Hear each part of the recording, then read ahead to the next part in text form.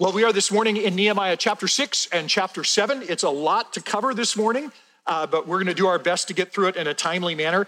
And in case you have missed some of what we've talked about on Nehemiah, let me give you just a recap of where we are when we come to Nehemiah chapter 6.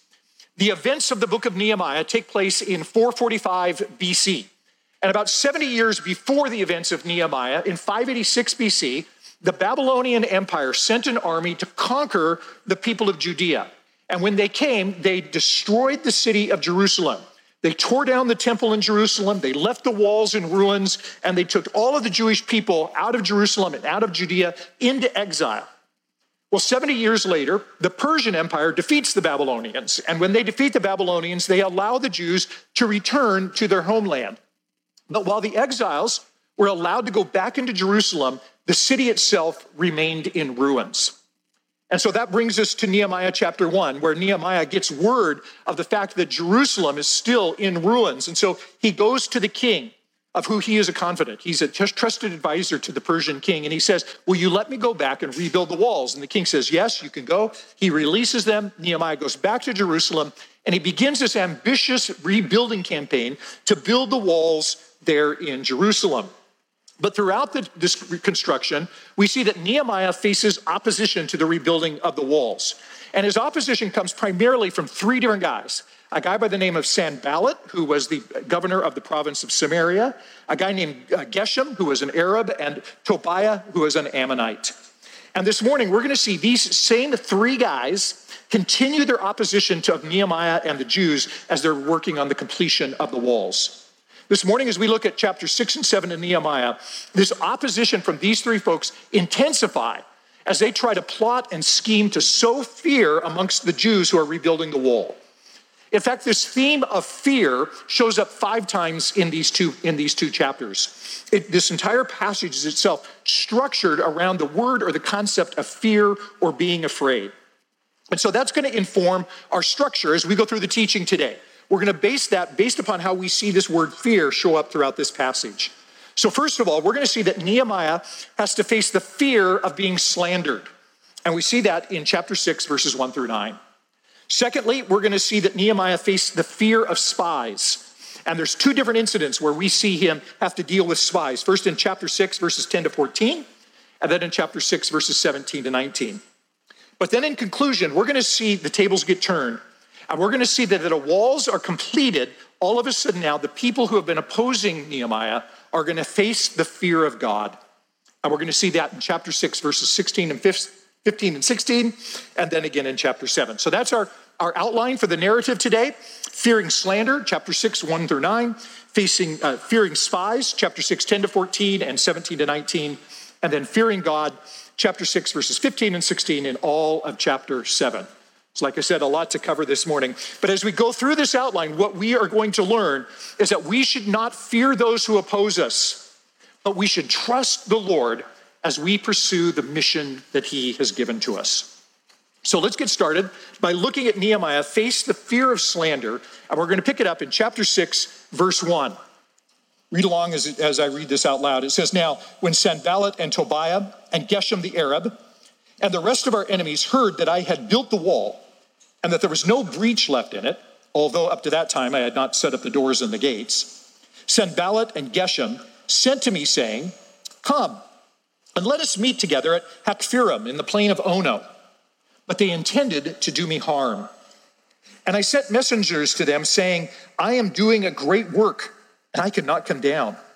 Why should the work stop while I leave it and come down to you? And they sent to me 4 times in this way, and I answered them in the same manner. So as we come to chapter 6, we see the walls are just about complete. The only thing left to do is to install the gates at the wall. And Nehemiah's enemies, Sanballat and Tobiah and Geshem, they realize that their opportunity to derail this project is coming to a close. So they send messengers to Nehemiah, and he says, let's meet in the plain of Ono. Now, the plain of Ono is north of Jerusalem, right on the border between Judah and Samaria. And Nehemiah is the governor of Judah. Sanballat is the governor of Samaria. So he's basically saying, let's meet in this neutral territory, and let's have a conversation. But Nehemiah refuses to meet them. He sends back a messenger that says, basically, look, I'm too busy rebuilding the walls for you. I don't have time to stop building the walls to meet with you. And I love that because Nehemiah's response here is that he understands what his mission is. He is there to rebuild the walls, and he's not going to get distracted by meeting with people who don't share or who are opposed to his mission. But Sanballat doesn't give up. He sends messengers 4 times. And then as we pick it up in verse 5, we actually see he sends a messenger a 5th time. Look what it says in verse 5. It says, in the same way, Sanballat, for the 5th time, sent his servant to me with an open letter in his hand. In it was written, it is reported amongst the nations, and Geshem also says it, that you and the Jews intend to rebel. That's why you're building the wall. And according to these reports, you wish to become their king. And you have also set up prophets to proclaim concerning you in Jerusalem, there's a king in Judah. And now the king will hear these reports, and so now come, let us take counsel together. Sanballat sends a messenger for the 5th time. And this time he tells Nehemiah that he's heard this rumor that Nehemiah is rebuilding walls only for the purpose that he can proclaim himself as a king and rebel against the Persian emperor out there. He's pretending to be concerned for Nehemiah's reputation. And so he wants to warn him about this rumor out there. But did you notice that this 5th letter, there's something different about this letter? He says it's an open letter. Normally, if these government officials are passing communication between each other, they would write it on a scroll and they would roll it up and then they would seal it with wax with their seal so that they would know that that letter was secure as it's going from one official to the other. But in this case, Sanballat has not sealed the letter. It's an open letter. And why is that the case? That means everyone who is a messenger who's carrying that letter can read what's in it. Because what Sanballat is doing is he's not actually trying to protect Nehemiah from this rumor, he's trying to spread this rumor. In fact, he's probably the one who started the rumor. So how does Nehemiah respond to it? Look at verses 8 and 9. In verse 8, it says, then I sent to him saying, no such things as you say have been done, for you are inventing them out of your own mind. For they wanted to what? To frighten us, thinking that their hands will drop from the work and it will not be done. But now, O God, strengthen my hands. Nehemiah responds to this slanderous rumor by saying, that's not true. You're just making this up. And Nehemiah knows this because he knows his own heart. First of all, he would never proclaim himself a king. He would never rebel against the Persians because remember, Nehemiah is loyal to the Persian king, Artaxerxes. It's Artaxerxes who allowed him to come back. He used to be the cupbearer for the king, which is a very, very trusted advisor. But secondly, he knows that this rumor is not true because it says here that the prophets would proclaim him as king. But what Sanballat doesn't realize is that the prophets aren't able to do that because in the Old Testament, the prophets do talk about a coming king of Judah, but that king is going to be coming through the line of David. And Nehemiah knows that he is not of that royal line. And so, of course, he is not going to be proclaiming himself as king, and the prophets will not either. So Nehemiah sees through this ruse. He knows that Sanballat doesn't want to meet him to protect him from these rumors. Rather, Sanballat and Geshem, they have started these rumors. And they've started these rumors for one purpose. Look what it says again in verse 9. For they all wanted to frighten us, thinking that their hands will drop from the work and will not be done. The goal of the slander was to create fear in Nehemiah and the people.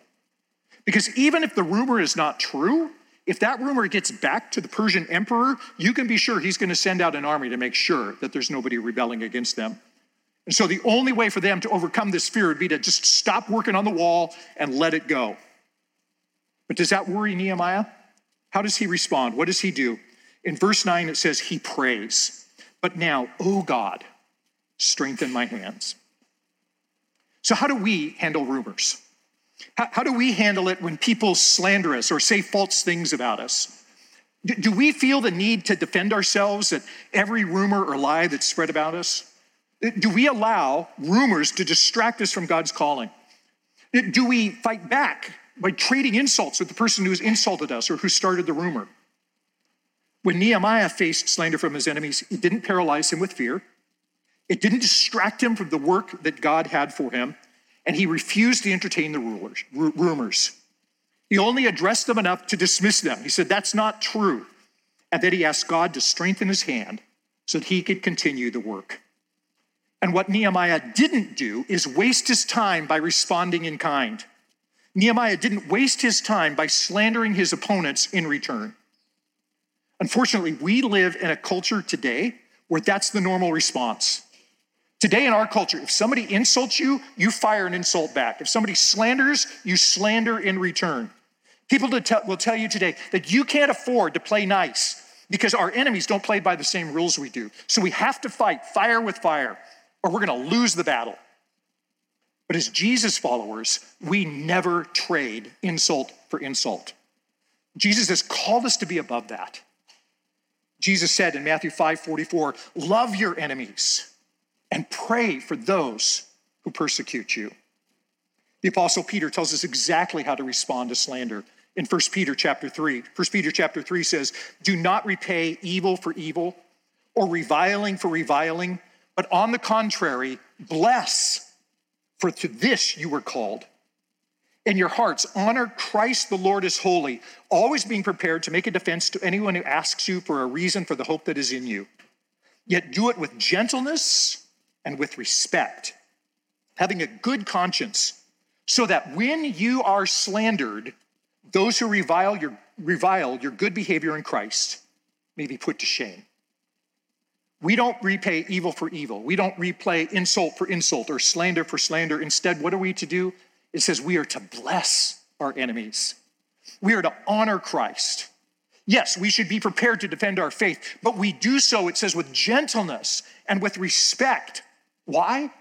So that when we are slandered, when we are insulted, it'll be our enemies who are put to shame because it's going to be so obvious that what they're saying about us is not true. Because our gentle and respectful interaction will in and of itself refute the slander that they say against us.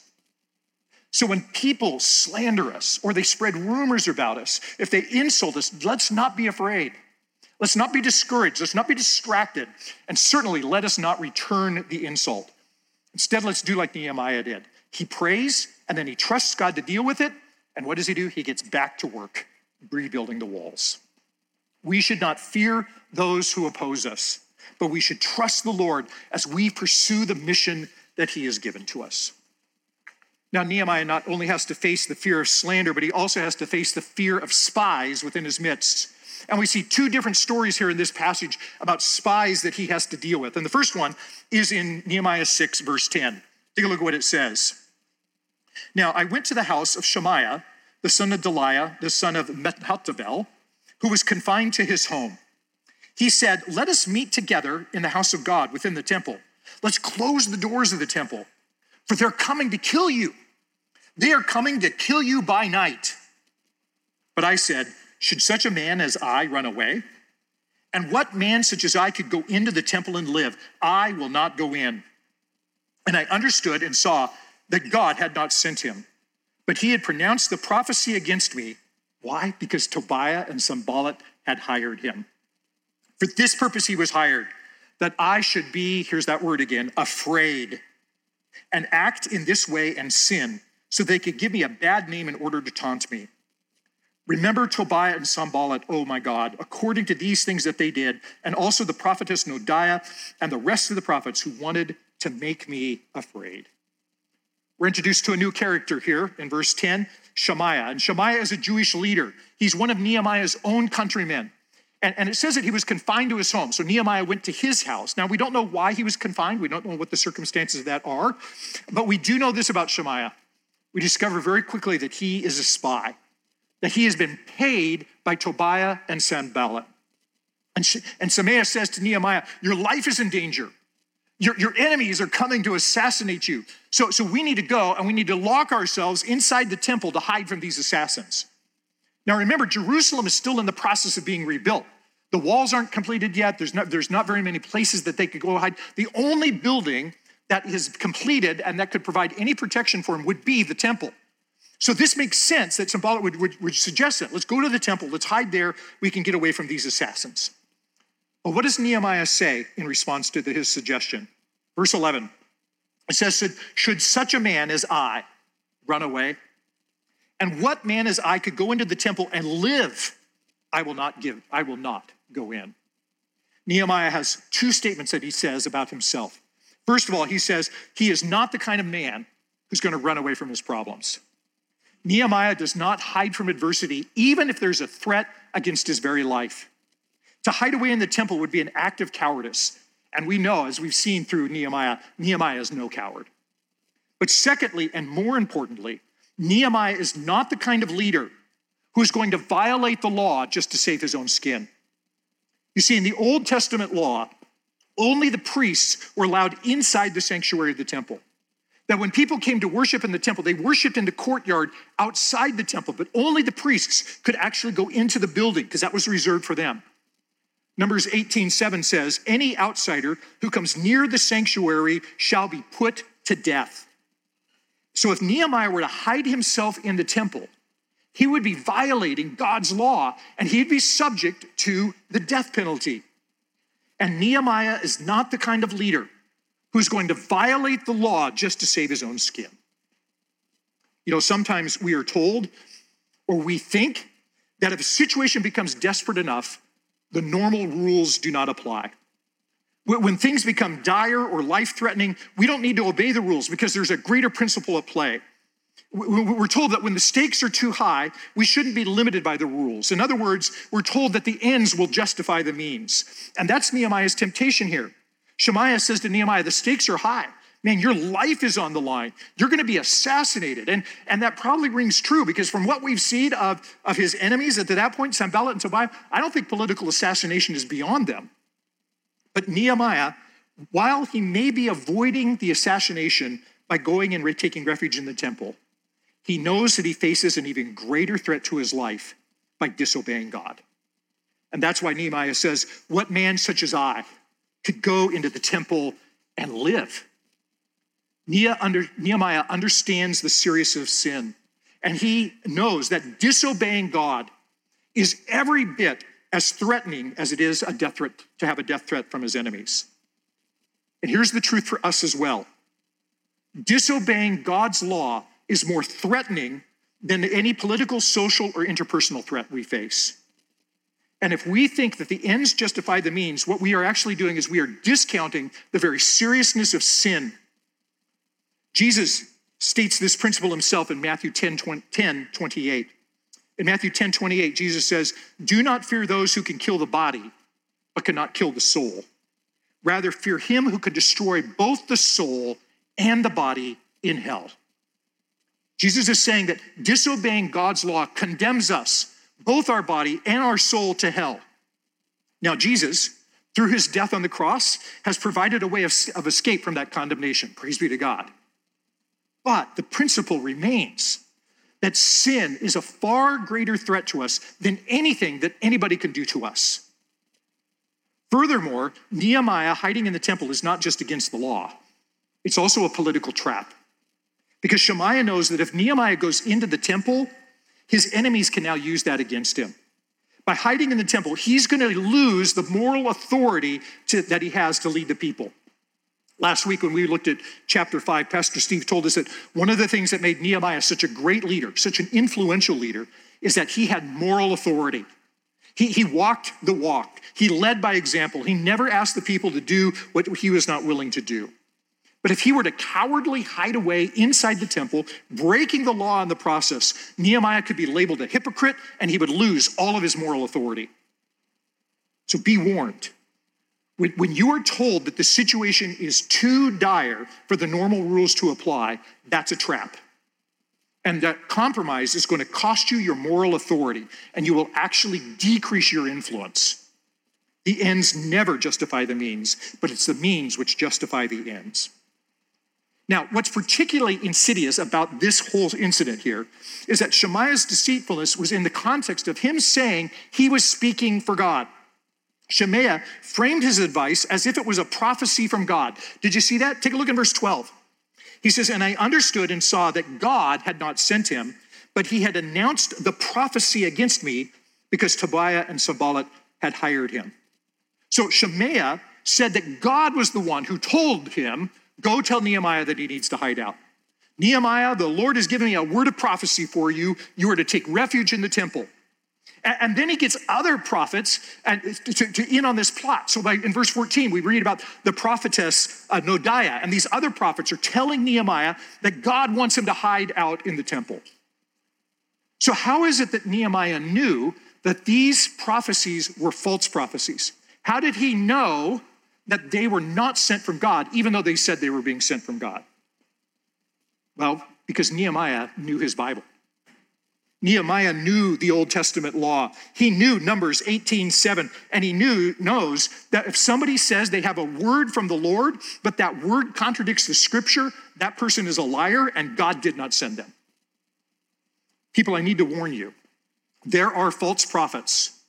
There are false teachers who are saying they have a message from God, but that message is in conflict with the Bible, and we need to be on guard for that. Peter warns us of this in 2 Peter 2. Peter says, but false prophets also arose amongst the people, just as there will be false teachers among you, who secretly bring in destructive heresies, even denying the master who bought them, bringing up themselves swift destruction. And in their greed, they will exploit you with false words. See, just because someone has the title of pastor or a Bible teacher doesn't mean that they necessarily speak for God. There are many pastors and teachers who are proclaiming things that are in contradiction to what the Bible says. And so we need to be discerning. We need to look at whatever somebody claims that they are speaking for God. We need to test that against the scriptures. 1 John chapter 4, verse 1 says, beloved, do not believe every spirit, but test the spirits to see whether they are from God. For many false prophets have gone out into the world. We are to test and evaluate everyone who claims to speak for God. And I would tell you that that includes the pastors and the teachers here at Ecclesia. You are not just to blindly accept what Pastor Steve or I or anybody else on the teaching team says, but we need to evaluate everything we hear by the measurement of God's word. Today, we have access to more Bible teaching than anybody else in history has had. There are thousands upon thousands of podcasts and YouTubers and bloggers who all have a claim to be speaking a word from the Lord. And many of those are actually telling you that it's okay to disobey God's law.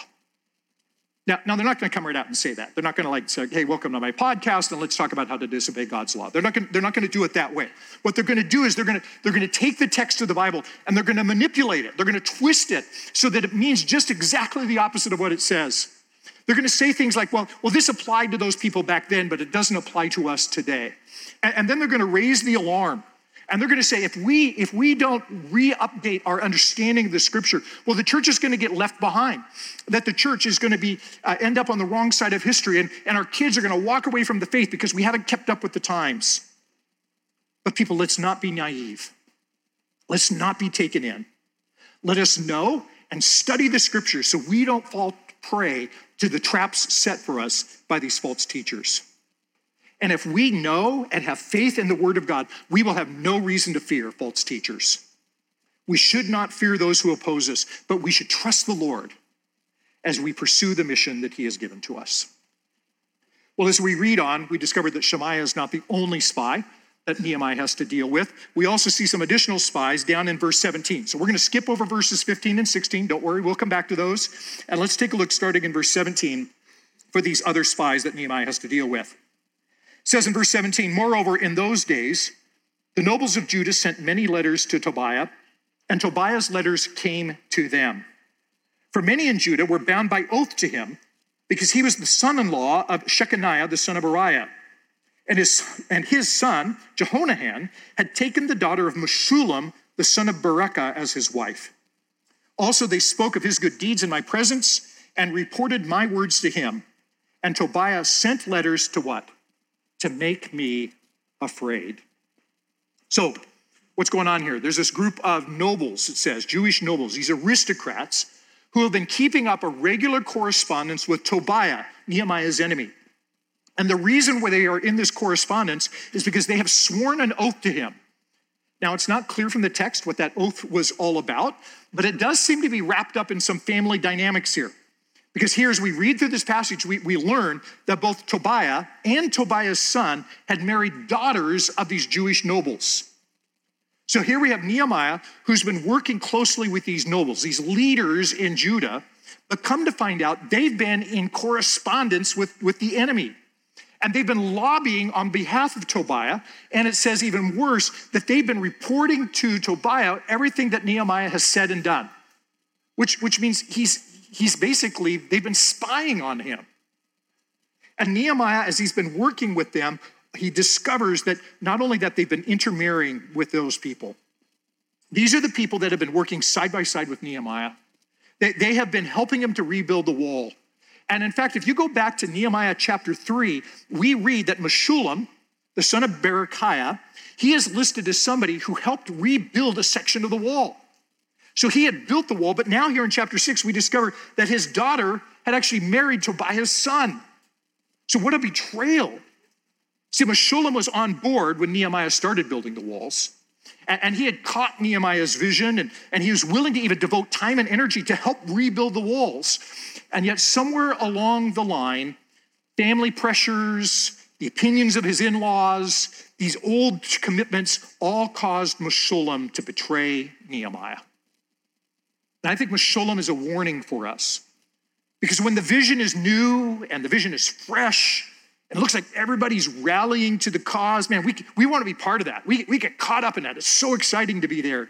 We want to help build the walls.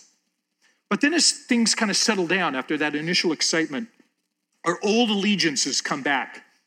And our friends and our family members start questioning what we are doing. And before you know it, we found ourselves betraying the very mission that God has laid out for us. Because we are more afraid of them than we are about faithfulness. Proverbs 26 says, many a man proclaims his own steadfast love, but a faithful man who can find? The voices of our friends and our family, old commitments, they're going to want to draw you back from the mission God has laid out for us. But let's not be fearful. Instead, let's be faithful to God's calling. We should not fear those who oppose us, but we should trust the Lord as we pursue the mission that he has given to us. So we've been tracing this theme of fear through Nehemiah 6 and 7. So far, we've seen Nehemiah face the fear of slander. We've seen him face the fear of the spies, both from Shemaiah and from these Jewish nobles. But now this theme of fear switches. And it's no longer Nehemiah's enemies who are trying to create fear in Nehemiah, but rather now that the walls get finished, we discover that Nehemiah's enemies are the ones who are afraid. And they are afraid of God. Take a look at chapter 6, verse 15 and 16. We're going to jump back up those two verses that we missed. And we see what happens when the wall is finished. Nehemiah 6:15, so the wall was finished on the 25th day of the month of Elul in 52 days. And when our enemies heard of it, all the nations around us were afraid and fell greatly in their own esteem, for they perceived that this work had been accomplished with the help of our God. The wall is finished, it says, on the 25th day of Elul, which would be around October 7th by our calendar. And that means that the walls were finished less than 6 months from when Nehemiah leaves Persia to come back to Jerusalem. It's rebuilt itself in 52 days, which is really remarkable. In fact, archaeologists back in the 1920s have actually found and dug up Nehemiah's walls. And while the finish on the walls there was pretty rough, as you would expect from work completed so quickly, the walls themselves are pretty solid. They're 9 feet thick. And the speed at which these solid walls were completed caused the nations around Judah to become afraid, as it says here, to fall greatly in their own esteem. Now that the tables have been turned, instead of terrorizing the people of Judah with fear, now the enemies of Judah are afraid. Because if God was able to help the people of Judah rebuild the walls so quickly, then they knew that Nehemiah and the people of Judah could not be defeated. Why? Because they had God on their side. For Nehemiah, rebuilding the walls was never about a construction project. For Nehemiah, rebuilding the walls was about God's glory. With the city in ruins, with the walls in ruins, it gave people the right to malign the character of God. Because if God was great, how was it that he allowed the city to be destroyed? And as long as the city was destroyed, people would reject the God of Israel because clearly he can't fix anything. But now with the walls nearly complete, everyone can see God was helping them. So now, rather than maligning the character of God, they fear God. With the walls rebuilt, God's reputation has been restored, because even the nations around Israel can see that the God of Israel is strong and he's mighty and he is able to save his people. And so they fear God. But it's not just the enemies of God that fear him. It's also the leadership of God who fear him as well. But this is not a negative fear. In the leadership of Israel, it is actually a positive fear. Take a look at Nehemiah chapter 7, verses 1 through 4. It says, "Now when the wall had been built, and I had set up the doors, and the gatekeepers, the singers, and the Levites had been appointed, I gave my brother Hanai and Hananiah, the governor of the castle, charge over Jerusalem. For he was a more faithful and God-fearing man than many. And I said to them, let not the gates of Jerusalem be opened until the sun is hot, and while they are still standing guard, let them shut and bar the doors. Appoint guards from amongst the inhabitants of Jerusalem, some at their guard posts and some in front of their own homes. The city was wide and large, but the people within it were few, and no houses had been rebuilt." When we come to chapter 7, we realize that the rebuilding of the city of Jerusalem is going to take more than just rebuilding the walls. Because now that the walls have been completed, the gates have been installed, we discover that Nehemiah gives us an assessment of the state of the city. And at this point, he says the city is wide and the city is large, but the city is sparsely populated. And there seems to be a housing shortage in the city of Jerusalem. Archaeologists looking at Jerusalem at this time estimate that the population of Jerusalem was maybe 400, maybe 500 people. So it's not a very big city at this point, and it needs to get repopulated. If he's going to reestablish Jerusalem, it needs to be more than just putting in walls. He needs to repopulate the city. Because remember, rebuilding the walls is not really the goal. The goal was that Nehemiah wanted to rebuild this community of God's people centered around the worship of God. And for this ultimate goal, the city would have to be repopulated. So to help with the repopulation, Nehemiah does three things. First of all, he establishes the city leadership. Secondly, he sets up security measures for the city. And then in verse 5, which we'll see in just a little bit, Nehemiah takes a census of the city. So the first thing he does is he sets up leadership. And he picks two guys to be in charge of Jerusalem. And it gets a little confusing because one guy is named Hanani and the other guy is named Hananiah. So two guys, very similar names. The first one, Hanani, we've seen before. This is Nehemiah's brother. And if you remember back in chapter 1, it's Hanani who sent a letter to Nehemiah and said, the walls are in a sorry state. So in some senses, Hanani, Nehemiah's brother, is the one that kind of kicked off this whole thing. But Hananiah, we haven't come across before now. And the second leader, Nehemiah tells us about Hananiah in verse 2. He says, he was a more faithful and God-fearing man than many. And here we see that theme of fear show up for the fifth and final time in this passage. Throughout the story, Sanballat and Tobiah have been trying to instill fear in Nehemiah and in the people of Judah. And then once the walls have been built, they are fearing God. And now we see Hananiah, who's characterized positively as someone who fears the Lord.